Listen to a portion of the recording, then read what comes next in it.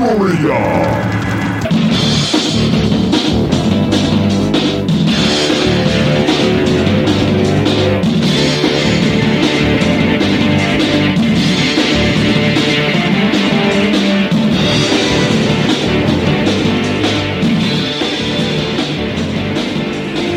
Welcome back, my friends, to the In Obscuria podcast, a podcast where we exhume obscure rock and punk and metal, and we put them in one of three categories: the lost, the forgotten, or the should have beens. I'm Kevin Williams. That's Robert Harrison. Hello. That's Ronnie James, D.O.G. He pre-fluffed his bed tonight. Hit it. No, you didn't see. He was over there just before, and he fluffed it up, but then he went upstairs to, I guess, take a break. And now he's leaving. And now he's leaving. But he knew the beginning of the podcast. He came downstairs, got in his bed. He's that well trained. All right. Well, what's going on with you? You got some old stuff in front of you, I see. Well, you notice our studio. Our studio's its decor now is all in Obscuria. It's very nice. It's taken over the whole lounge area. So we record in the downstairs lounge. There's an upstairs lounge, and this is the downstairs lounge. And the decor. Studio B. So the decor prior to us taking over the studio was your friend's cool parents' basement. So, you hang from out the 70s. From the 70s. And that's the furniture and the decor. So now we've stepped it up. We got some In Obscuria stuff. But the lounge area is here because, and my microphone, if you noticed, it was disheveled. I did notice that. Yes. We had a photo shoot this weekend. Oh. Yeah. One of those photo shoots? Yeah, come on. Oh. Some hotties. This was a paid event? No. I don't charge. You don't charge for those? For those. No, that's smart. A gratis. For free. That's smart. Yeah. So when hot models want to come to my house and take pictures, scantily clad or whatever clad they feel comfortable in. Any clad Any for a clad, model. I don't care. So I was like, hey, you know that we've got this room downstairs that if you want to come do some shoots down there. So they did a few shots on the lounge pad over there, kind of the flop area. It's got pillows and things. The lounge. And then I was like, oh, hey, why don't you put on the headphones and get some pictures in front of our banner. And so we're going to have some excellent marketing material. Oh, you're a genius. Yes. I made sure it was like PG-13 because I knew it would probably end up on Facebook at some point. Mm-hmm. So the R-rated stuff, we'll just keep that for in-studio guests. But were they amazed by my fabulous artwork that we have hanging on the wall now? God, you guys are nerds. You are such a geek. So, I don't know, maybe nerds in a good way. Cool nerds. Cool nerds. So I had to clean up. And so in the process of cleaning up the studio, because I knew they were coming, I was back in the storage area and found... Yeah, what is that thing? We've talked about both of these before on the podcast. Have no idea when. So I found my Mexican Pink Floyd You've talked cassette. about that, yep. And that's momentary, right? Yeah, un aprendo a volar, like learning to fly. And so all the titles are in Spanish. It's awesome. Take a shot of that. We'll post that. I have no cassette recorder that I can think of. Do you have a cassette? Cassette a tape player? Do you have a tape player? Yeah, of course. I need to borrow it. Okay. I'll see if it still works. Right. I have a jam box I can bring over. Please do, because I found like 4 other blank cassettes, and every time I find these blank cassettes, it's who knows what's on there. Nice. It could be me playing guitar, who knows. But the other thing is, I think we've talked about this also, it's a piece of the Berlin Wall in the box that Roger Waters personally mailed me in 1990. I bet he did. Because I put an envelope in this is way before you could PayPal somebody. I'm pretty sure I put an envelope with whatever, $10 in the mail. Because I don't think maybe I had a credit card by then. I don't know. If I had a credit card, it was already maxed out with pizza and beer. We may have to take a step back before you go further, because the kids out there may not remember that there was a wall in Germany. It wasn't just a fence. Yeah. It was this big wall. Germany. I mean, you might have Google. Hopefully the Germans who listen to the show remember. But at one point in time, they would probably still kind of had some ideas of what it used to be. At one point in time, there was a big wall in Berlin. And you didn't just walk around it or anything like that back then. Just go in between it. They would kind of shoot you in the back. Yeah. So at some point in 1989... 89, I think is when that came down. The Berlin Wall came down, and Roger Waters had promised, if it ever comes down, he was going to do The Wall. Pink Floyd's at the wall. Because he was no longer in Pink Floyd at that point. That's true. Even though it was Roger Waters. It was Pink Floyd's The Wall. So he did, and it was a star-studded event. All kinds of celebrities came in. The Scorpions! Yes, and as part of the package, you could send them money, and they sent you a T-shirt. And I don't know if I still got the T-shirt or not, but you get a booklet, and you got this box, and it says The Wall, and it has inside of it a chunk of concrete that supposedly is from the Berlin Wall. How you can verify that? It's from whatever warehouse. Whatever. They're chipping the floor or something. But still, after all these years. And the chunk is in there? Let's see it. Let's see it. Yeah, it's in a... Oh. Here, listen. Wow. It's actual... You are actually concrete. hearing a piece of the Berlin Wall. That's good concrete. That's German concrete. That is German. They know how to make a wall. Now, is that East German concrete or West German concrete? True. They probably cut some corners because East Germany made Is there blood on it? Oh, that's bad. No, lick it. Yeah. No, this is clean. This is from inside the wall, not outside the wall where they would shoot people. That's actually really cool. It's wrapped in tissue. I'm glad that you kept it in such good shape.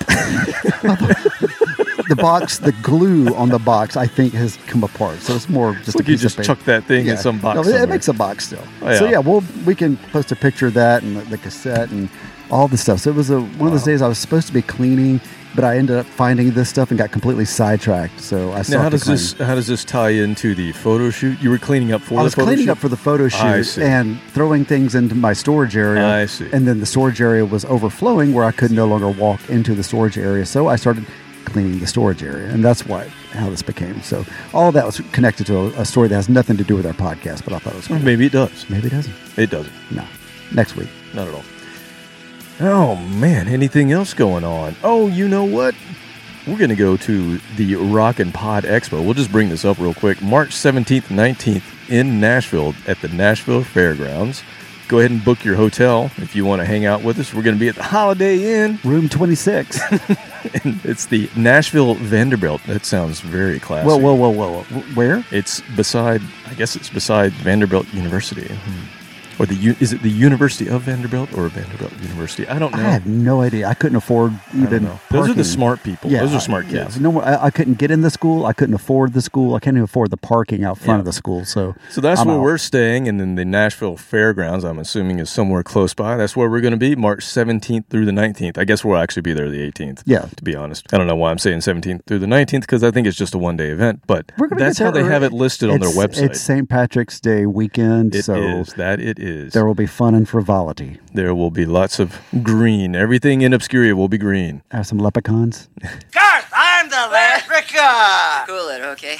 I'm the leprechaun. Stop it, all right? Don't try and steal me pot of gold. All right. Well, after you see a leprechaun. Stop it, leprechaun man. Garth, chill. They're the coming people. What I did had those the monsters luck do to you, with- sweetie? I'm not. Sweetie. Stop it. Sweetie. Stop. Sweetie. Come Come on, sweetie. Come on. Pixie dust. Pixie dust. Sweetie, it's me. It's me. The leprechaun. Right over there. Look, he's right over there. Oh, he's gone. Oh, well. Go listen to Pot of Thunder, Cobras and Fire, Growing Up Rock, Slamfest Podcast, Decibel Geek, A to Z Radio, Metal Up Your Podcast, The Hustle, Disciples of the Watch, Podcast Rock City, Sean Geek and Fast Fret Podcast, State of Amorica, Rock Strikes 10, The Ron Keel Podcast, Potter Than Hell, Podkiss, The Kiss Room, Ages of Rock, Retro Zest Podcast, The Synaptic Empire, and don't forget about Monty's Rockcast. Come listen to us at inobscuria.com. And oh my God, I updated one of the photos on inobscuria.com. You got to go check that out. It's crazy. Fantastic. You know what I did? It's a collage. I took the top 10 episodes. That's what it was. I was trying to figure out the significance of those episodes. Yep. So those are the top 10 episodes, but you'll notice there's 12 episodes on that because I didn't have the room to make it 10, so I made it 12. It's the top 10, 12. Oh, 10 out of 12 is not bad. Like us, share us, recommend us, Facebook, Twitter, Instagram. Business is done. Good. I noticed your shirt. You like this? The band's so nice they named it twice. We're about to talk about this. So did you happen, this is Duran's Squared, as our friend Craig Elvin would say, did you happen to watch, we'll see how lame you are like me, did you happen to watch Dick Clark's Rockin' New Year's Eve on the U.S. network television a couple weeks ago? No, he's been dead for several years. Why would you, that'd be gross. Okay, so I'm a loser. They just prop him up on the side of the road. You were probably at a party or something, right? You were having fun on New Year's Eve? Well, the party was here. I don't usually leave the house on New Year's anymore because of all the amateurs, so we just get completely hammered here. And okay, so I knew it. I knew you were not a pathetic loser like me. Yeah, I was actually in bed considering going to sleep before the whole shebang, and then I realized, the fireworks would just wake me up. So we watched the Dick Clark's Rockin' New Year's Eve. Now, a couple questions. You asked the first one. Yeah. Why did they still call it Dick Clark's New Year's Eve? He died 11 years ago. I figured it was a few, but 11. 11 wow. years ago, the man died. Why did they still call it that? They have another guy that does it. It's Ryan Seacrest. Seacrest. He's an Alabama native, isn't he? I mean, Atlanta native, not Alabama. Atlanta native. But Ryan Seacrest is so lame, I guess, to the network that they still call it Dick Clark's. I guarantee you, people who are young adults now have no clue who Dick Clark is. What would you put that? Anybody under 35? Yeah, at least 40 maybe. 40. Maybe know who is, but have no idea what anybody kind of an icon he was back then. Yeah, anybody under 40, if they remember him at all, they will remember him when he had his stroke and he had trouble talking the last couple of years. And I'm not going to make fun of that. No, but it's just that's what they're going to remember if they know who he is at all. Yeah. Not that he was this hip dude in the 60s and 70s doing all of Dick Clark stuff. But him with Pink Floyd with Syd Barrett on American Bandstand. That's kind of peak for me. If you don't know, he was the Bandstand guy. He used to debut everyone. Who wrote the jingle for American Bandstand? Who's that? Barry Manilow. Oh, yes, I did know that. Bandstand. Rockin'. Glad they don't play that Wow, anymore. that just came out. I'd not heard that in 25 years. But you want to sing the rest? I'll give you the mic. Go ahead. We're going hopping today when things are popping. From Philadelphia way, we're going to drop it. On all the music they play on the Bandstand.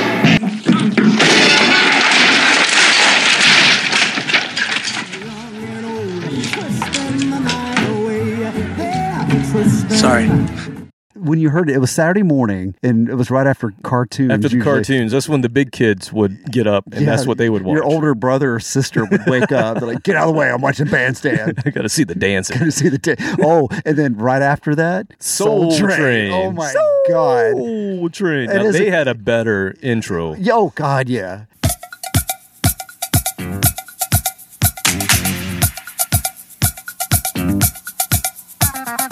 The Soul Train.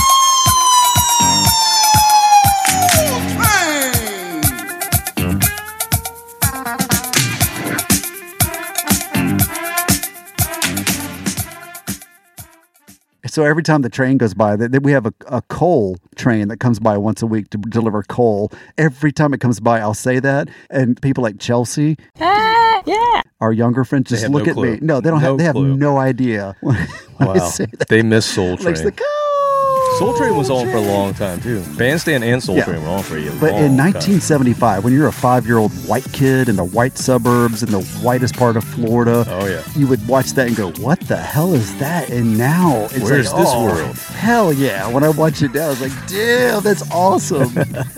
I used to watch it. Really? Oh yeah, I would watch it, and I was just like, this is a whole different world I know nothing about as a kid. Oh, okay. So that was my first question. Okay. I don't know why. And then the other question is, who was picking the performers on this thing? So if you went to the other networks, I know you were having a party, so you didn't do this, but if you go to the other networks, they were all trying to showcase mostly younger pop acts. That makes a lot of sense. Rap, even country, but they're younger acts. It's not legacy stuff. Why would you do that? You're like trying to, give the tweens and the teens who can't go to New Year's parties. That's what I thought those shows were for, for families or for... Well, it's such a split audience. Think about the two ends of the spectrum that are watching that. Well, there could be really old people like me, true. Yeah, staying at home because you don't want to go out. You've done that. And then the younger people that can't go out. Yeah. So they're watching, their parents have it on. So you've got the upper and the bottom end of that spectrum, which usually don't get along musically. So it's the same thing for the Super Bowl. Yeah, true. You're trying to please this wide range of people. True. Well, maybe that's answering my question, but I just thought it was odd that over on Dick Clark's Rockin' New Year's Eve, it was not a bunch of younger pop acts. They had a few, but no, the headliners for the 2023 Ring in the New Year, New Edition.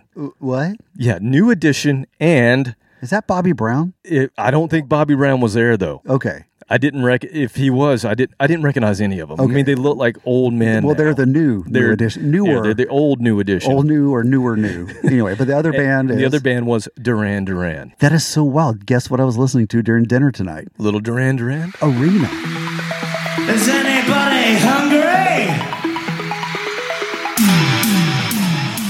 By Duran Duran. We've talked about that, and I had the cassette, and that's the band and the actual cassette I was listening to right before I crossed over into the world of rock, which was the very next cassette was The Wall. Mm-hmm. And they seem diametrically opposed, but when you listen to Arena, some of the live tracks, they're a little less poppy, more rockin' because it's live. And some of the stuff, it was a natural flow for me to go from that to somebody handed me The Wall and listening to that and how it was orchestral and a lot of extra sound effects and things like that. That's when I got really hooked into Pink Floyd, and then everything else is history. So yeah, I looked it up tonight. It's one of those things I'm like, I have the world at my fingertips. I don't have that cassette, but I have Spotify. So I pulled it up and listened to that during dinner. You no longer need a pencil to wind that thing up. No, but the Chauffeur, the live version of the Chauffeur, still one of my favorite songs out there. I love it. Well, that's leading kind of into where we're going tonight. So it got me thinking as I'm watching Simon Le Bon with...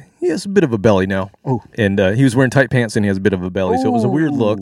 Kind of the Yngwie look. Yeah, kind of the Yngwie look. Exactly. And he's up there singing Wild Boys, And I'm like, yeah, that doesn't sound right anymore for you to be singing Wild Boys. But it got me thinking, what is the perception of his era, of those types of groups, those 80s new wave groups, that the entire U.S. audience who are watching this thing, they're watching, I'm just thinking not for the old folks, but for these younger people, what is their perception, and maybe even the older people, because history gets rewritten when you have a pop group who's really has some really, really big hits. So think about it. If Duran Duran if you listen to their greatest hits album, they probably have, I don't know, at least in the U.S., at least 7, 8 major hits. Right. And then maybe some that were more successful overseas, in their... That was spanning from the early 80s into the 90s. Exactly, yeah. And they had a pretty good run. They had a really good run. I think the reason they were on is because they're still releasing and, still going on tour. But I feel like over time, history gets a little bit rewritten, and they're only measured and remembered by those hits and by the image of them at the peak when they had those hits. And as I started thinking about a lot of these new wave groups, a lot of folks forget or simply don't know that most of them started very differently. They didn't come from this poppy, syrupy thing that they kind of became as they became more commercially viable. No, they were punks. And so today is episode 161, Digging Up Some Punks, 80s New Wave, Their Punk Beginnings. Awesome. What we're going to do is I'm going to go through several groups connected to major new wave pop artists. So new wave, if you don't know, in the 80s, there's two ways of looking at it. New wave could be kind of the pre-alternative. It was the punk that was kind of a little bit more commercially accepted than just pure punk. Punk was meant to be in your face and snotty and loud and aggressive. And then new wave was kind of a way of saying it's a little bit poppy, it's acceptable. It's also associated in America as the second British invasion because most of the groups came over from the UK. So the US audience got all of this stuff, this Duran Duran, you name it. We'll talk about lots of these groups, but it was all being delivered to us via this new thing called MTV. In the 80s. America! Demand your MTV! I want my MTV! I want my MTV. I want my MTV! MTV, music, television, video music, 24 hours a day, and it's stereo. Oh, baby, make it hurt so good. That's fun. Can it be now? Call your cable company and say, I want my MTV!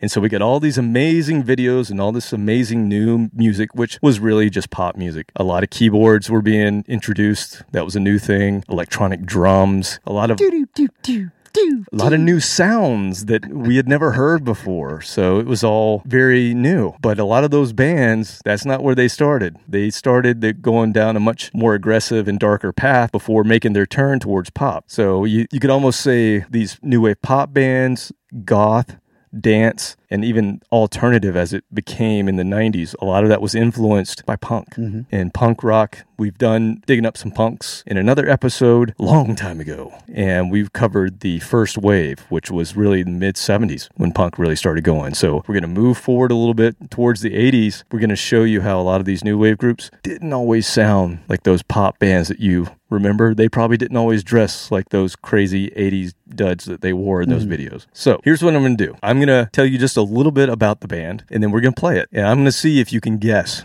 who this could be. I like these. They're not all going to be the actual band. some of these groups, there was a band prior to the band, and they would make a change, and then all of a sudden they would make pop. something change, and then that would be what got them commercially viable. We just talked about that with the hair band episode, how a lot of them were hanging out, and the members would, like, you change one guitarist or just change the name, and all of a sudden they would pop. Now, I think we've said it before in other episodes, but because of our age, this was kind of our era of kind of coming up and getting into music. I certainly was into new wave and the poppier side, top 40 radio, prior to me getting into rock and punk and metal. And I believe you're the same. Was what you're saying. But you went from what we just described into a little harder stuff. It took me years to kind of gravitate to you kind of went more classic rock, right? Yeah, I took a left turn. Instead of going into the new stuff, right. I went back and discovered all the old stuff, which was at that time 10 years old, which blows my mind. That by the time I heard Pink Floyd the first time, The Wall was only 7 years old. Right, but it felt a lot older. Oh, yeah, because just going through all this poppy Duran Duran, for instance, then going back and hearing Led Zeppelin, it sounded like it was 30 years old, but it was only 10 years old at the time. Well, even me, so I'm into like whatever's current on the radio. Like I'm really big into The Police, Duran Duran, I love Tears for Fears, I love that kind of stuff. And it wasn't until I got into skateboarding, which I've mentioned, I started hearing this punk music, and I thought it was really cool. And that was hardcore punk. So it was the most aggressive stuff you could get, most of it coming out of Southern California. And so I was kind of digging into that. And I even thought that was old, because by the time I'm getting into it, it's 1985, 86. Most of that stuff was recorded in like 82, 83, 84. So to me, that was already old. It was moldy. It was so old. So had a little stank. Your perspective when you're a kid of what's old is just when so you've only different. been alive for 13 years. This is true. It was half your life old. Exactly. It's so funny. All right, so let's dive into this. I think this is going to be a lot of fun. I think some of these you're going to get. Okay. I think you're going to hear, especially the ones where the singer didn't change that much. Yeah. Some of the others might not be as easy. So first up is a band that was an early new wave band. So I'm not playing what I would consider a punk band, but this is like a darker new wave band. This is before they figured out what it was, really kind of experimental. It happens to feature 4 members that would go on to be in 2 different really famous bands. Okay. And both of those bands, those famous bands, they both had multiple hits, and we'll talk about who they are. So I'm going to play the song, and then you see if you can get anything out of the instrumentation or the vocals of who might be involved in this group. Okay.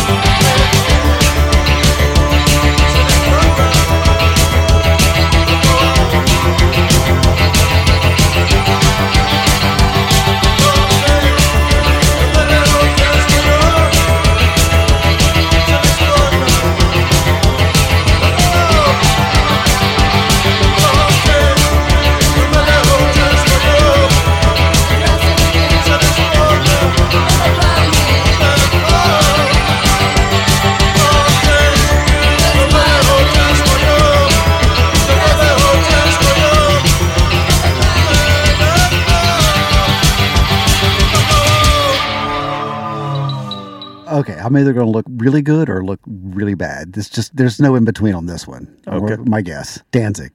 Danzig. Wow. Now, remember, we're saying that these are bands that become new wave bands. I'm saying Glenn Danzig, not the band. I don't remember him being a big new wave artist. I know, but that voice, it was like a little bit off key.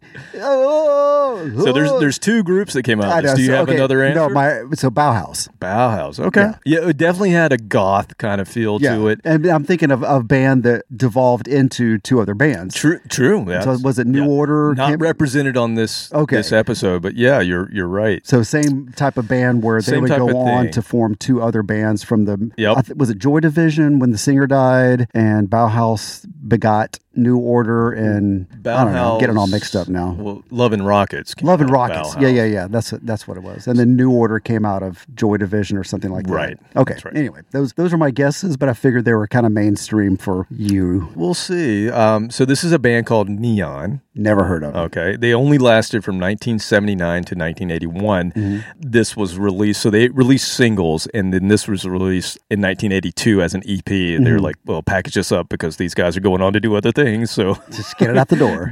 Let's make some money. Let's make $50. So I'm going to play you a little snippet of the first band that two of the members were in here. Okay. There is always something there to remind me. Soft Cell? That is Naked Eye. Oh, damn it.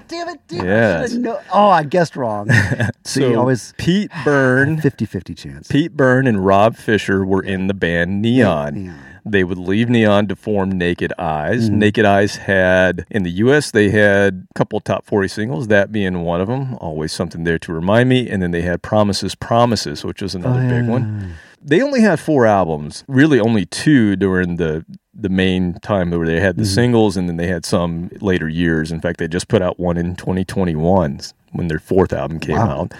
That's a spread. Yeah, but they went on to do, solo stuff and production and things like that. Now, the other band has a much longer history and many more hits than Naked Eyes. So here is the other band that was represented in Neon. Shout, let it all out. These are the things I can do without. Come on. I still love this song. That's a great song.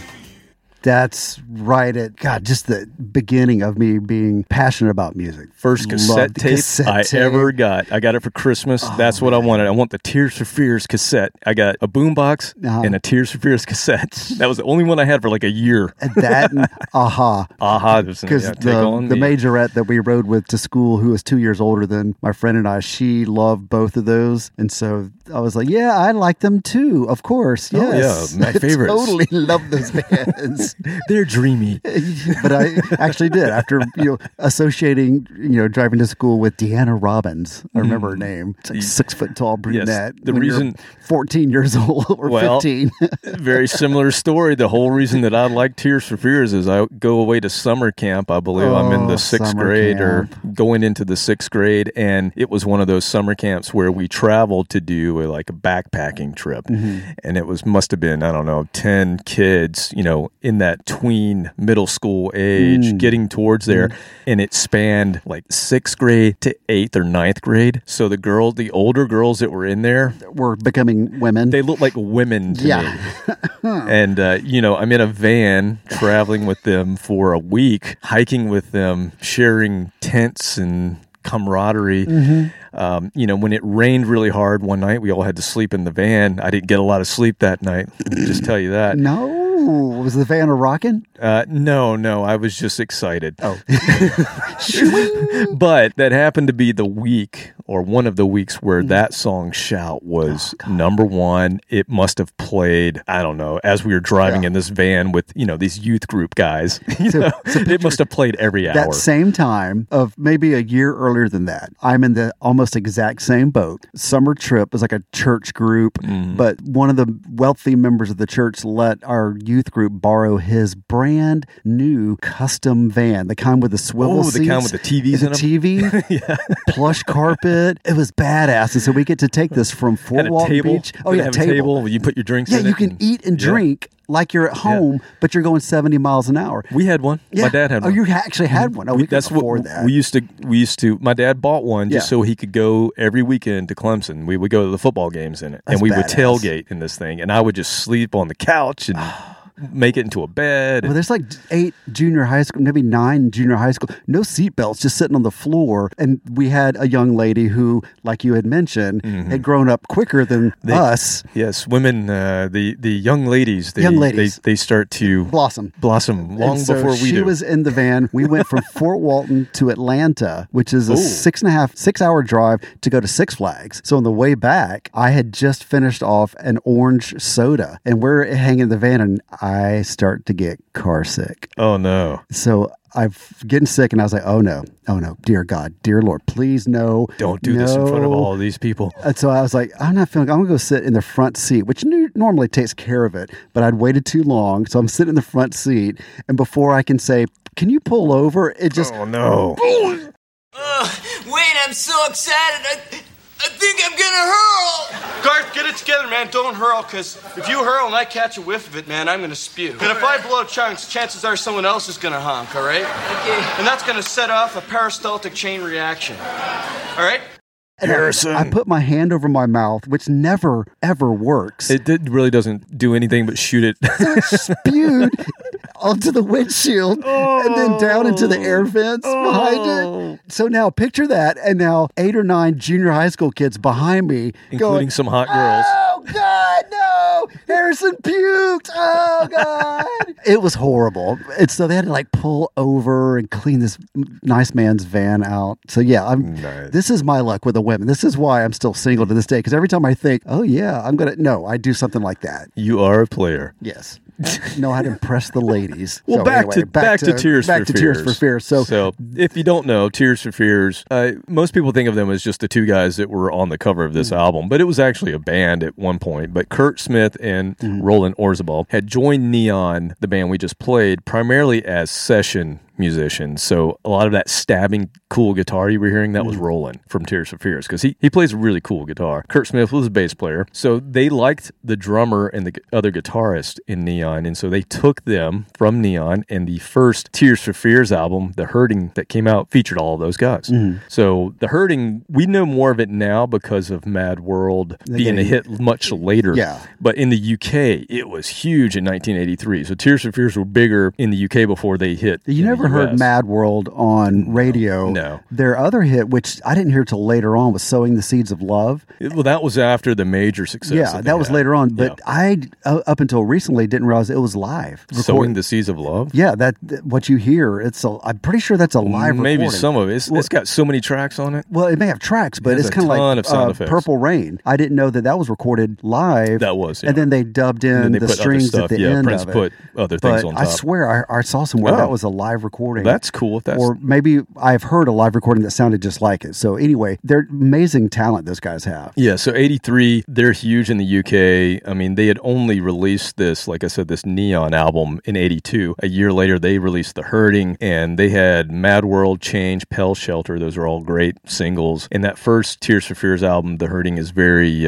it's their most new wavy sounding. They kind of got more pop, more soulful as they go on. But they hit huge in the US with their second album, Songs from the Big Chair. That's where we got Shout. Huge on the US Billboard 200, multi-platinum status in both the UK and the US. And Shout and Everybody Wants to Rule the World were both top 5 songs. Is that 1985? 1984. Okay. Oh, no, you're right. No, you're right. 85. I was thinking 84, but yeah, you're right. It's 85. And then later they had, like you said, Sowing the Seeds of Love. That was 89. They had more hits on that album. And then they split in 1991, the 2 main guys, Kurt Smith and Roland. And Roland went on in the 90s. I don't know if you remember, but they actually had a minor hit with an album called Elemental in 1993, but it was really just one guy. It was just Roland. I'm trying to remember the name of the song. I think it was called Cold Gin? It was not Cold Gin. Cold something. I don't know. It's been a long time since I've listened to that. But anyway, my point being, they've released 7 full-length albums, including one last year called The Tipping Point, which was a top 10 US, UK, and Australian album, by the way, last year for Tears for Fears. Damn. And just,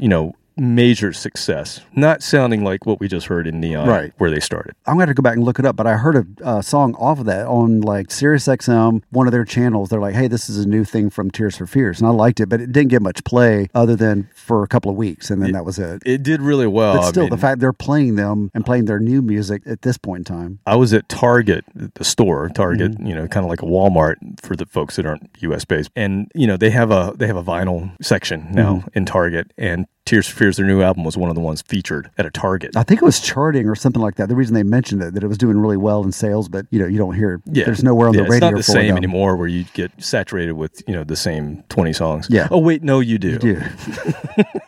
All right, let's move on. So next up is a band that I personally fought listening to when I was in high school. You fought listening I to. fought. No! Did Do not play that song. This is not a band that I wanted to admit that I liked because yeah. everybody was into this band and I was like into punk and metal, and I was not going to like their poppy music. It's your guilty pleasure. Yeah. Well, I mean, I really didn't listen to it. I on purpose did not listen to it. This is like the Mariah Carey thing where you're trying to avoid hearing whatever the Christmas song is that she sings, which I have no idea. Exactly. All I Want for Christmas. Whatever it is. I don't know. Yeah, I avoided it. And then when I finally did hear it, I was like, oh, this is like pretty good. Maybe I'll rethink this. It tastes all right. Well, this band was formed in 1978, and had I known when I was in high school that their original music sounded like what we're about to hear, it might have changed my perspective. You know, they had bit. street cred. Yeah, exactly. So we're about to hear a single that was released in 1979 that is not even listed as part of their discography these days. History has been rewritten. Ooh. It's not even listed. Wow. So this is obscure we're going to find out this is a big band. So it's under their same name. It is under their same name. And they just deleted it. It's just so early in their career that I don't know why they wrote it off, but they don't list it. I don't hear that happening a lot. Yeah. It may. I just don't know that. So I'm going to play the song. You tell me who it is. All right.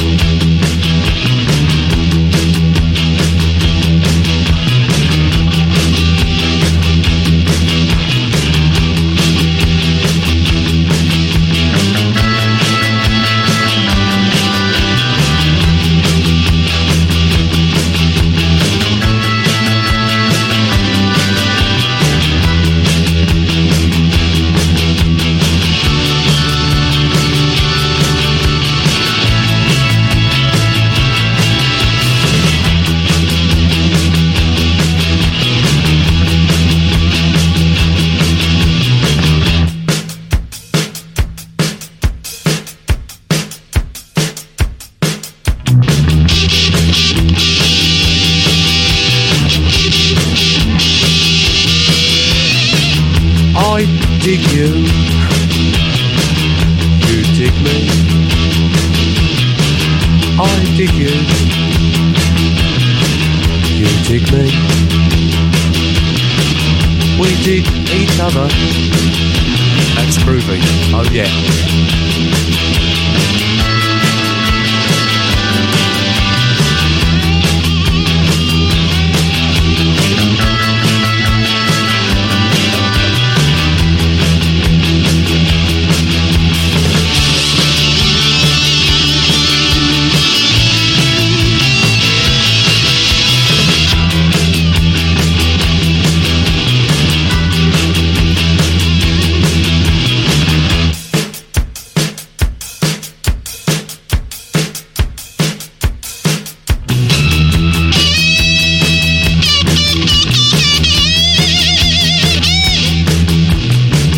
I dig you.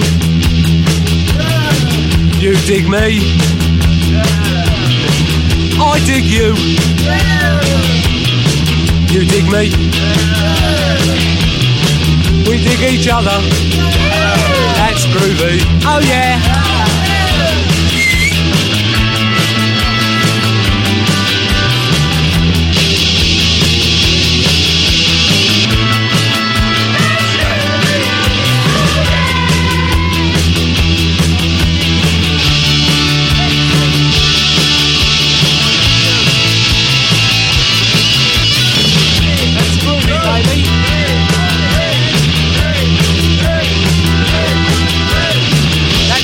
baby. Yeah.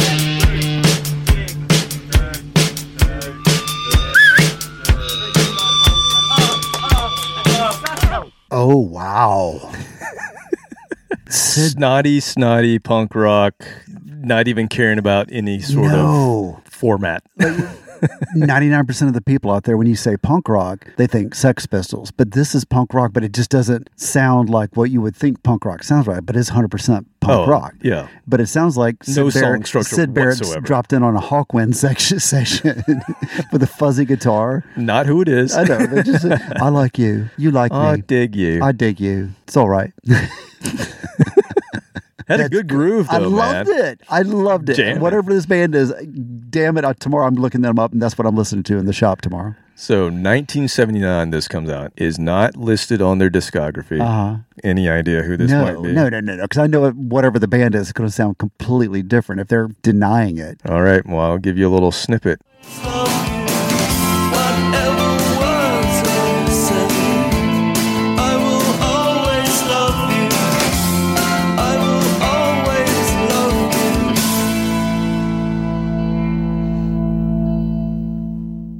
All right, so damn it, I have been Cure. cheated. I've been cheated because just last week I told you I went through their whole discography and listened to every one of their You listened to all the albums, Cure, didn't you? starting from the beginning, and now I feel completely ripped off because their first album was really punk rock sounding. It's still still Cure sounding. Yeah, but it sounds horrible compared to that one. I would much rather have started with that and then skip the second one. Yeah, the Cure, originally part of the post-punk new wave movement. Oh, yeah, they were totally punk in the beginning. Doesn't sound anything like The Cure as we know them today. Right. It wasn't until in 1980, so a year after what we just heard with their second album, that's when they started adopting kind of that darker, more tormented, very gothy polished. vibe. And photos and video footage of him from the first album, it's kind of like Joy Division, where you see these guys in jeans and polo shirts, like they're straight out of a frat party. But then he becomes the goth very guy. quickly, both of them changed, and especially Robert Smith, because The Cure is Robert Smith in a way. But the look is him. It became that gothy, dark, alternative look. So anyway, that's fascinating. What's the name of that album? How do you find that album?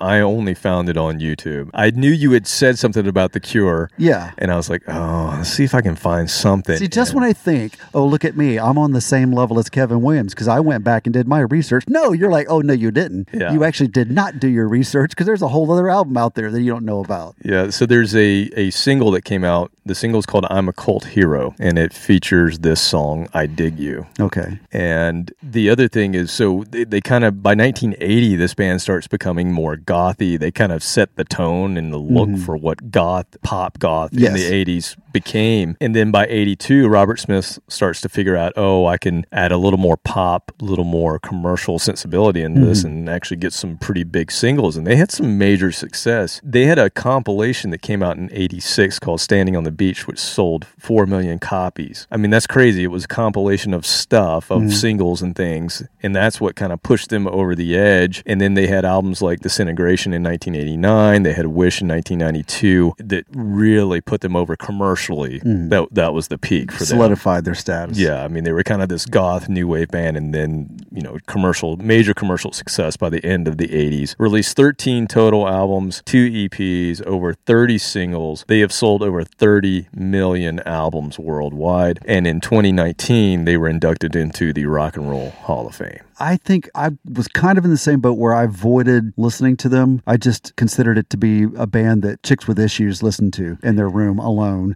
Well, and that's my image of them, even though it's not fair. It was just the Molly Ringwalds of the world. Exactly. I knew them from that mid 80s. That was my only lens to them. Exactly. It was that mid 80s pop goth, but I didn't understand what goth was. Nope. To me, goth was like horror punk. I was very I was very narrow minded. I thought, you're not real rock and roll unless you listen to this specific type of rock and roll. And so I was just very narrow minded at the time. I put up a lot of walls when I was younger. And we all do, I guess. But it's cool that we've knocked them down slowly. One by one. We're knocking them all down. Kicking them over. And we're going to do the same thing with our third song because this keeps getting better. I'm sliding a band in that's never was really new wave. However, they had huge hits in the 80s and 90s. And they started off as a hardcore punk band, so I figured they fit the mode. If Neil Young made new wave songs, then come on. You can slide him into the category. He did have that album Trans where he went all electronic. That's what I was thinking. Yeah. The one you liked. Oh, love it. Just love it. Celebrate it all the time. All right, so I'm going to play this hardcore punk band from New York, and you tell me who it is. You might get this one. I'm wondering here.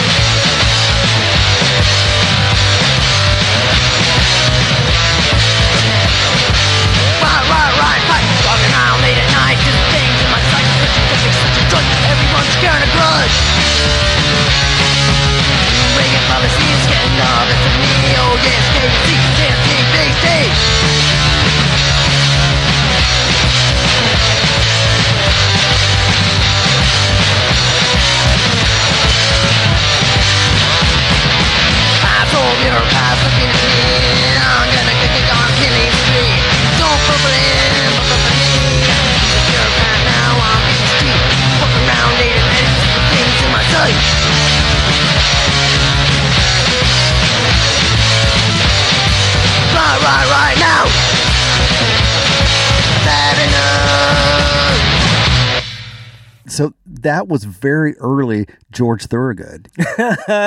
Did you know that he was into punk before he got into that blues? No, but I wish I would have known that because he'd have been on this episode.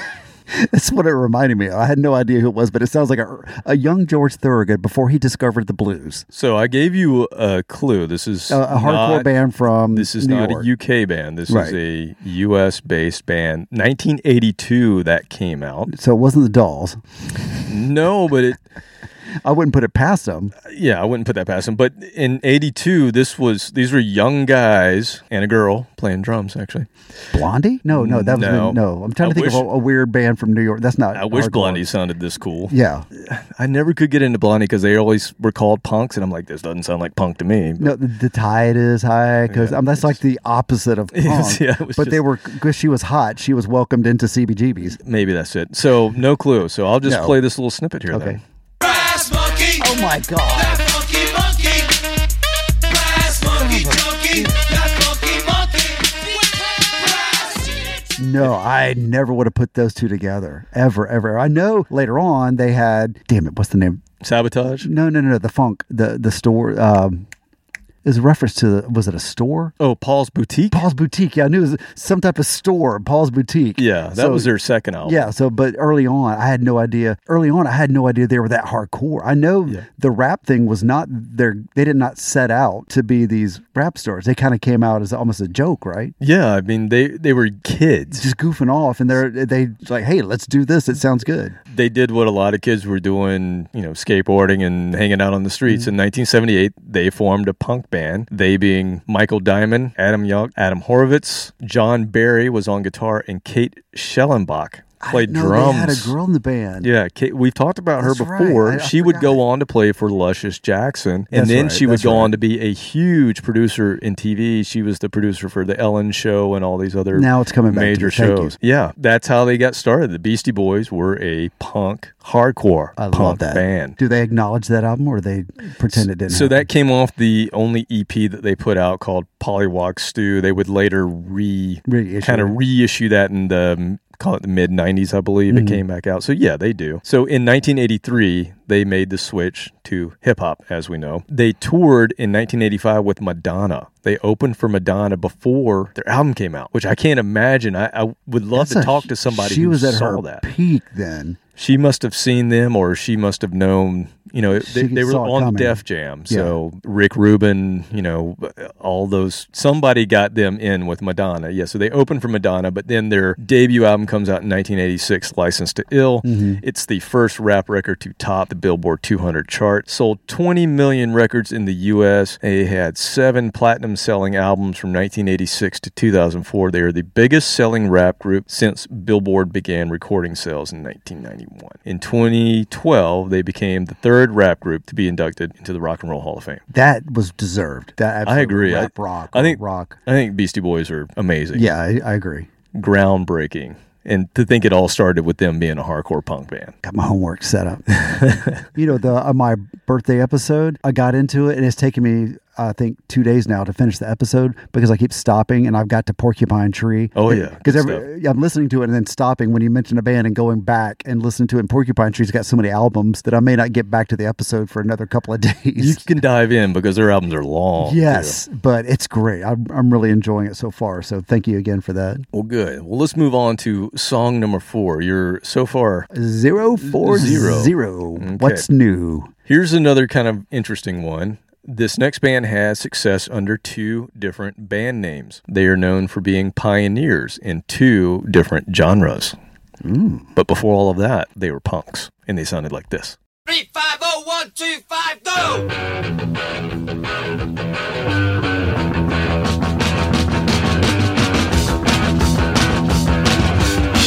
I was there in the backstage when this light came around. I grew up not a changeling, but when the first time around, I could see all the weakness, I could pick all the faults, but I could see all the fake tests, just a stick in your throat. B1G, B1G, B1G.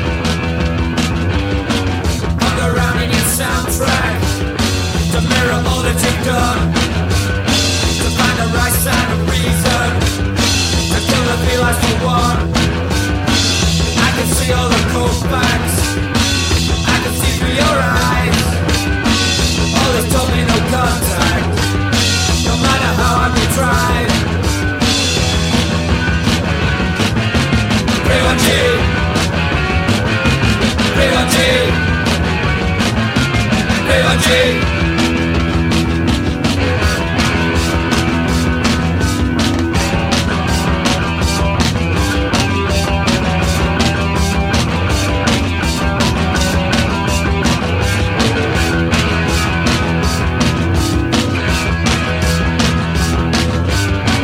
I can still hear the footsteps, I can see all the walls, I slid into your man traps with no hearing at all. I just see contradiction, I had to give up the fight, just to live in the past tense, to make believe you were right. B1G, B1G, B1G. 3, 5, 0, 1, 2, 5.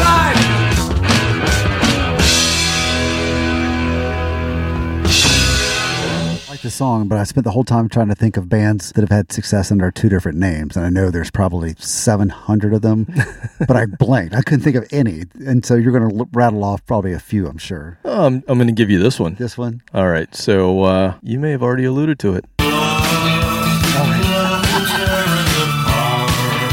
Okay. Love, exciting and new. Come aboard. We'll welcome you. Oh, that's a different song. That's a different song, yes. The Love Boat. Joy Division. So what we heard was a song from 1978, and they were called Joy Division. And the reason that they formed that band was they attended a Sex Pistols concert, and after that concert, they were like, we're going to be in a band. Oh, yeah. And so they formed Joy Division. They were signed to RCA in 1978, and they recorded a whole album of 12 punk rock songs, which was, probably like 10 minutes long.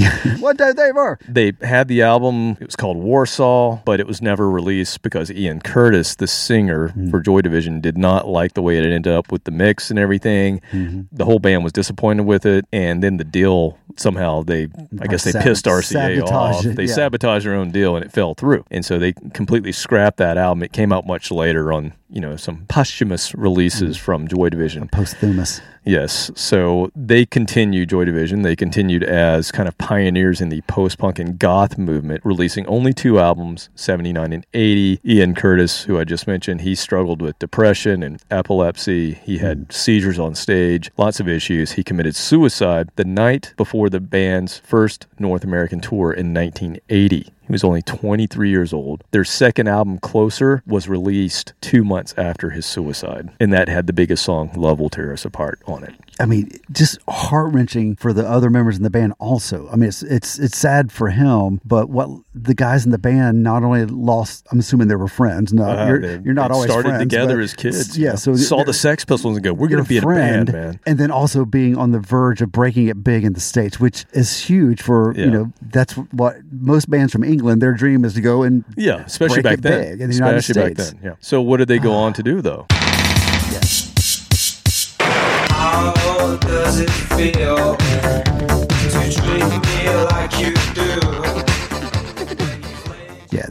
So they became New Order, the remaining members of Joy Division, and they became pioneers in dance pop, new wave pop dance, and they had these long dance mixes. That song from 1983, Blue Monday, became a best-selling 12-inch single. So back in the day, you would go to the clubs and they would have these extended singles that they would play in the clubs because they would DJ last didn't a have long to work. time. He'd have to work as hard. They'd last a really long time. Go take a smoke break, come back, do a couple of lines in the bathroom. Yeah, it's that particular song is so popular that it's been resurrected in every single decade since its release as a hit. And so it's been covered too. It's been covered. Orgy was the band that covered it in the 90s. That was in the 90s. 2000s. No, that was 90s. End of 90s. Late 90s. Late 90s maybe. But that's a great example. We've talked about this off air, listen to me, when we weren't recording. The transition from punk to new wave. It doesn't seem logical if you play the punk and then play New Order, but in between. And it's such a short time for that transition from just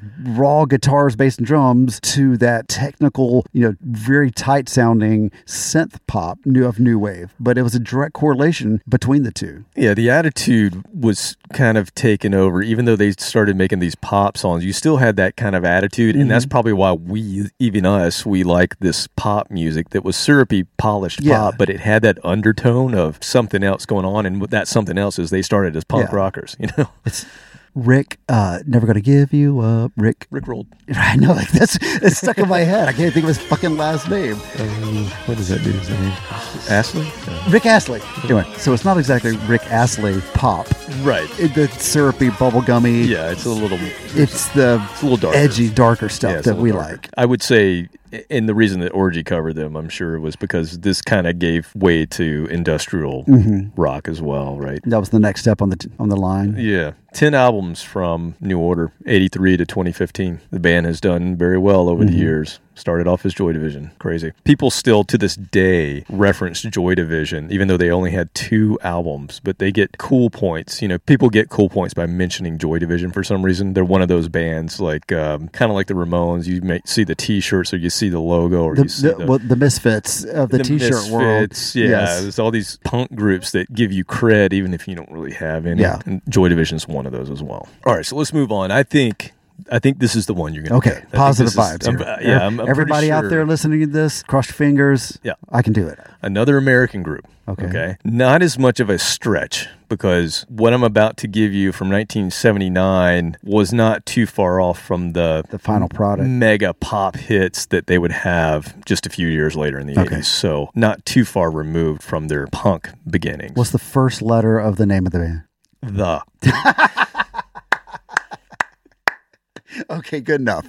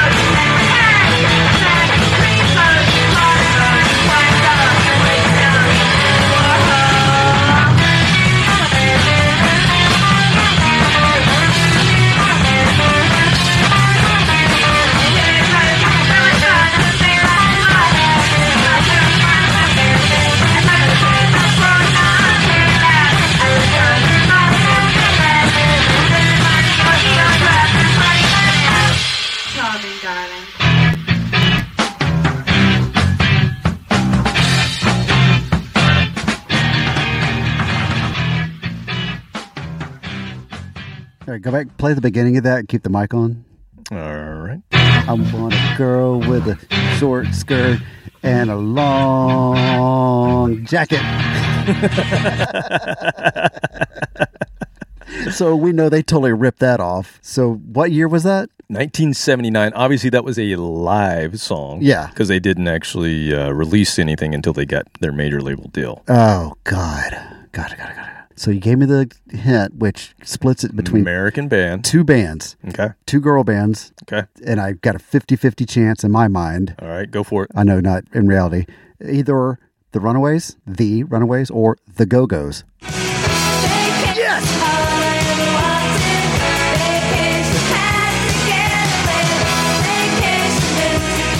Yeah, because it sounded like the Runaways at first, but I was like, wait a minute, they never really had major hits. Right.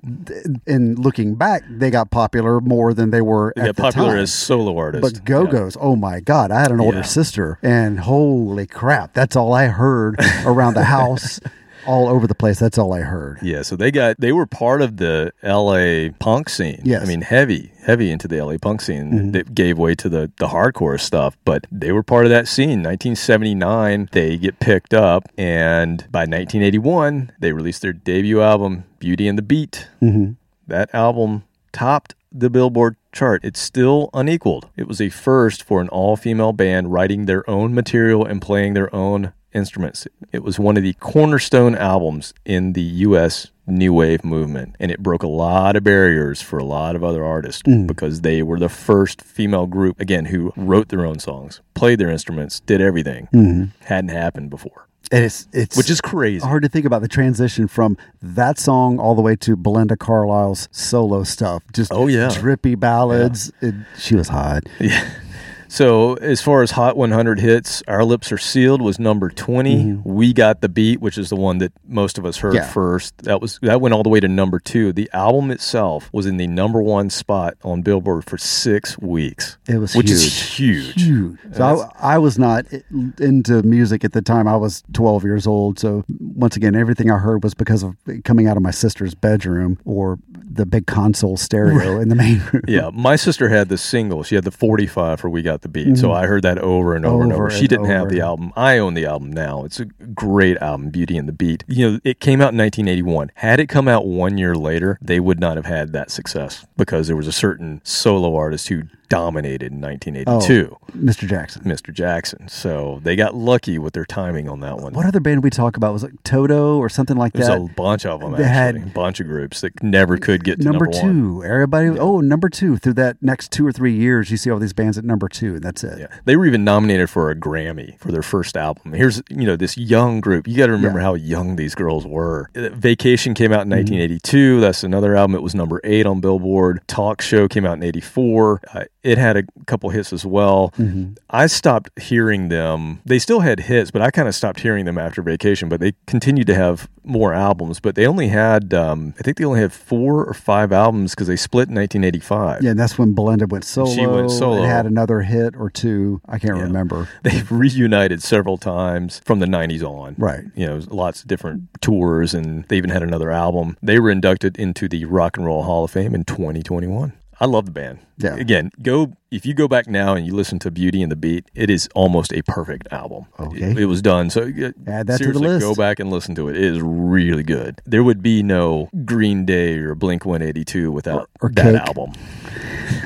Or Cake. Yeah. Ripping off all their hits. All right. So we're done with the American component of the show. This is a new wave show, right? Now we're heading to Brazil. Yes, we're going to Germany. No. It's all British from here on out. So back to the Brits. I'm going to play a band that is not the band that got successful. So this is a band that led to a very successful solo career for the front man of this band. Okay. So bear that in mind. Take a listen.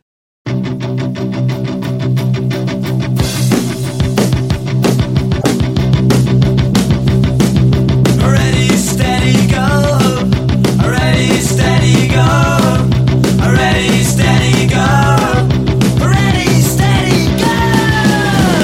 I'm not in love with television. I'm not in love with the radio. I'm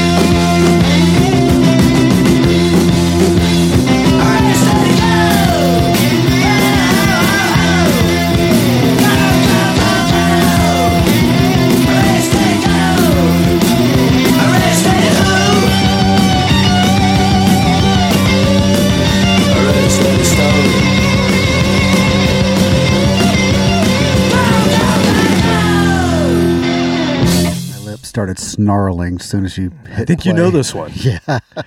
Who is it? Who could it be? It's what our generation was named after. Our namesake. That Mr. was William Idol. That's his real name. a doll. Yeah.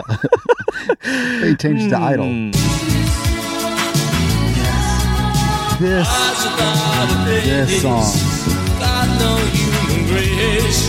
Your eyes without a face. That is up in my top 5 sexiest songs ever Oh, man, made. that's a good one. Purple Rain's up there, but that song is such a great ballad. And then Steve Stevens. Yes, Steve Stevens. See, I just have to say his name carefully because I'm like, no, it's the same name twice. Just say Steve Stevens. It's okay. Steve Stevens kicks in with just a ripping lead, and then it goes back to just, hey, man. Oh, yeah, it's a great song. Love that song. So, yes, that's Mr. That's a bit of trivia Billy I did Idol. know. Yes. So, Mr. William Broad. Broad. Yes. In 1976, he was 21. He was Billy Broad. He was playing guitar. He was a university dropout. Fitting. He changed his name and dropped the guitar to be a punk rock singer. So he became Billy Idol, and he got together with these guys, and they were in this band, Generation X. And they were a proper first wave British punk band. A lot of pop sensibility to their music, though. And they had 6 singles that made the UK singles chart, 2 albums that reached the UK albums chart. They didn't do anything here in the States, Generation X, but they were pretty big in the UK. So what happened? How did he become Billy Idol that we know? So after some lineup and stylistic changes with the group, they got a new American manager in 1980. And this man's name was Bill Aucoin. Mm-hmm. Now, does that sound familiar? So in the 70s, No. he was the manager for this group. No. Oh, I what was see their what you're name? doing What was there. their name? Oh, Sneaky. yes. Sneaky. Kiss. There's your Kiss connection with a K. Yes, Bill Aucoin was the reason that Kiss got their deal with Casablanca. He was the man behind the band that was Kiss. I thought that was Eddie Van Halen. He went to see them at a club and signed. Oh, it was the other way around. No. Yeah, Bill Aucoin started managing Generation X. He was more interested in the singer and the commercial possibilities of what the singer could do in the U.S. market. Okay. So there was already issues within Generation X and with Billy being Billy. Mm-hmm. And so he... Started pumping them full of all kinds of stuff. Bill told going, Billy, hey, Yeah. you need to come to New York where I live. Dump and, these guys. They're holding you back, man. I'm going to put you with this guy, Steve Stevens. That was a good call. man. Yeah, so I think that was a really good call. And of course, the direction of the music changed a little bit. Although Billy took some of those songs, Dancing with Myself, that was a Generation X song. He took some of those songs and he kind of remade them into more of a new wave commercial pop rock thing. think It was the its right own move. thing. I Yeah. think it was a brilliant move because in 1982, he releases Billy Idol. It's a commercial success. Dancing with Myself, White Wedding became a staple of MTV, which has just started. It went platinum in Canada,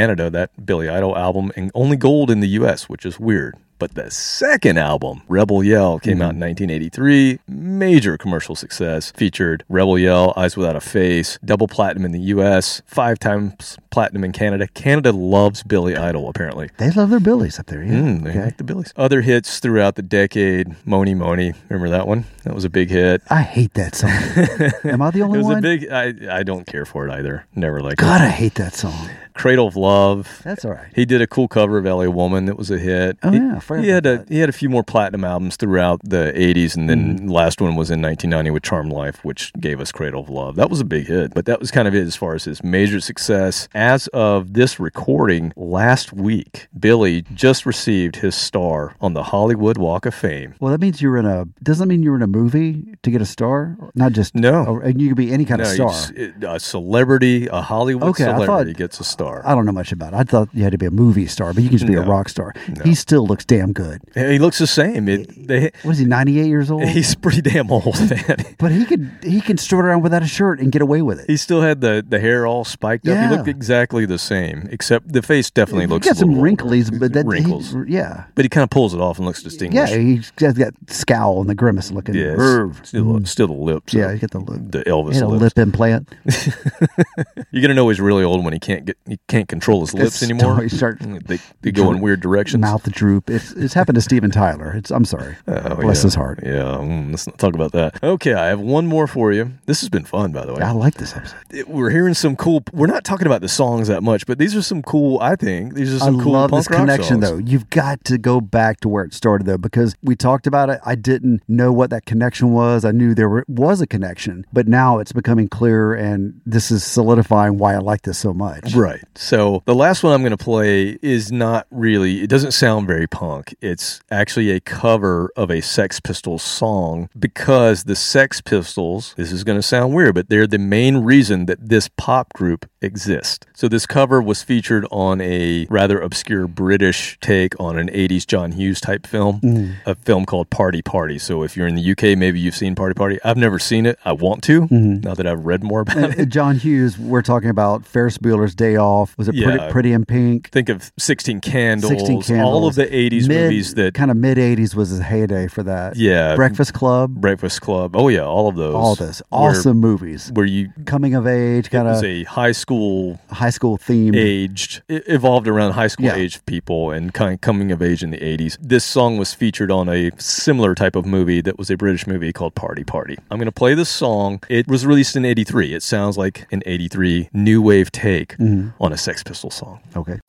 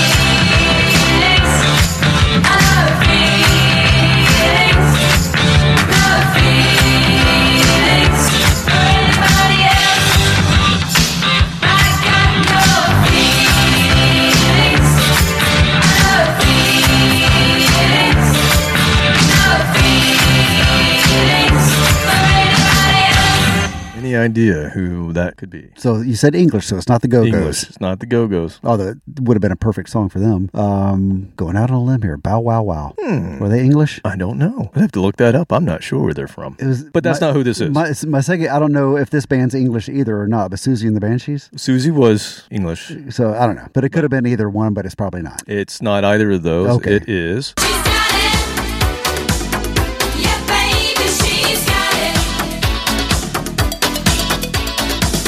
Bananarama? Bananarama. I didn't know they were English. Damn it. I shot myself in the foot. I thought of them, but I was like, well, they're not English. I was going to give it to you twice. Yeah. Yes, Bananarama. So what a lot of people don't know is they formed in 1980 in London, where two of the ladies were studying journalism at the London College of Fashion, and the other was working at the BBC. And they befriended Paul Cook, who was the drummer of the Sex Pistols, because they were huge into the punk scene. Mm-hmm. And they didn't have a place to stay. So he gave the girls a room basically in the studio where the Sex Pistols would rehearse. And so they struck up a friendship. And like I said, they were followers of the London punk scene. Mm-hmm. And so in the late 70s, early 80s, they were performing impromptu sets with bands like The Professionals, Iggy Pop, The Nipple Erectors, and The Jam. What? We're gonna have to dig into the nipple erectors. You can't just throw that out there and expect me not to giggle. I am 13 years old, if you haven't noticed that. In 1981, Bananarama recorded their first demo, and immediately after hearing it, they were signed to Decca. And I always get them mixed up with the Bangles. Yeah, I used to as well, because they came out, they came out around the same time in the U.S. Now, here's the difference with Bananarama, because they were around earlier. I didn't know this. They hold the Guinness World Record for achieving the world's highest number of chart entries by an all-female group. So between 82 and 2009, they've had 30 singles reach the top 50 of the UK charts. So in the UK, they're huge. They were never that big here. No, they had one hit.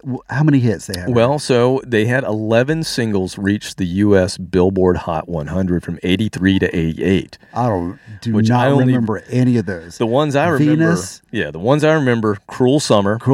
I Heard a Rumor. Okay, I forgot about that. And the only number one song they had in 86 was Venus in the U.S. Yeah, but those are the ones I remember. Yeah, I know. They had 11 singles in the U.S. They must have gone straight to adult contemporary radio stations that were getting played in the back of retail stores, that over to the speakers that were safe. That's what I remember that because I worked for a summer in a retail tourist store on the beach, and we heard like B98.5. Hey, all the soft rock that's safe to listen to. Oh, yeah. Oh, yeah. But it was like Heart, like all the ballads. The 80s all the 80 ballads. Yeah. Anyway, wow, good for them. I had no idea. There's times when I think about bands that I think of as one-hit wonder. I'm like, well, bless their hearts. I wonder what they're doing now. I hope they're getting by. Maybe they saved some of their money. And then you hear that, and I'm like, I'm pretty sure they're doing okay. We thought they had gone back to performing with the Nipple Erectors, but no, they're doing fine. They hold a Guinness World Record for the highest number of chart entries by an all-female group. It's crazy. I had no idea. All I know were the 3 or 4 songs I mentioned. Are we going to get in the Guinness Book of World Record for something? We need to shoot for something. We should. I don't know what it is. No, I'm trying to think of something now. We'll come up with something. I know a guy, he's a friend of a friend, supposed to be a friend, but he's a friend of a friend, found out a few weeks ago he's in the Guinness Book of World Records for the highest altitude dance party. And how high is that? One of those tall mountains that people climb, not Everest, but another one that you would recognize and I can't remember the name of. Yeah, apparently they hiked up it and somehow got a radio or some type of music device and had a dance party, and it was listed as the highest altitude dance party ever. Somewhere right now, there was a Sherpa giving the middle finger to this guy. He was carrying the boombox. Dude, I've done this on Everest. That's Friday night. We're up partying right now. Yeah, what do you think the tour started when they're in the camp? We go up there. Dumbasses. They don't need oxygen masks and stuff like that. Yeah, I don't know. But so that's the closest to fame that I've ever gotten is a friend of a friend. I didn't even know there was a Guinness book anymore. I thought that seems like a total 70s, 80s thing. It's a Guinness Online of World Records. Oh, okay. Guinness it's all online. Digital now. But yeah, I remember sitting reading that and flipping My sister got one every year, it seems like, for Christmas or something. Yeah, I always dream of having one of those. The updated version. We'll come up with like the most shrimp cocktail eaten in 20 minutes or something like that. That's what I got for you this week. That was a good one. I thought it was fun. I think there's plenty more to revisit too. I'm sure you're just scratching the surface, but I love hearing the transition that bands evolved. We evolved. I mean, good God, you look at some of the early stuff, it was very acoustic pop, and then we ended on a pretty strong note. So exactly. I like hearing that transition. We could do this for ourselves. Yeah. We won't, but we could. We won't. We're not obscure enough. Next time. Later, people.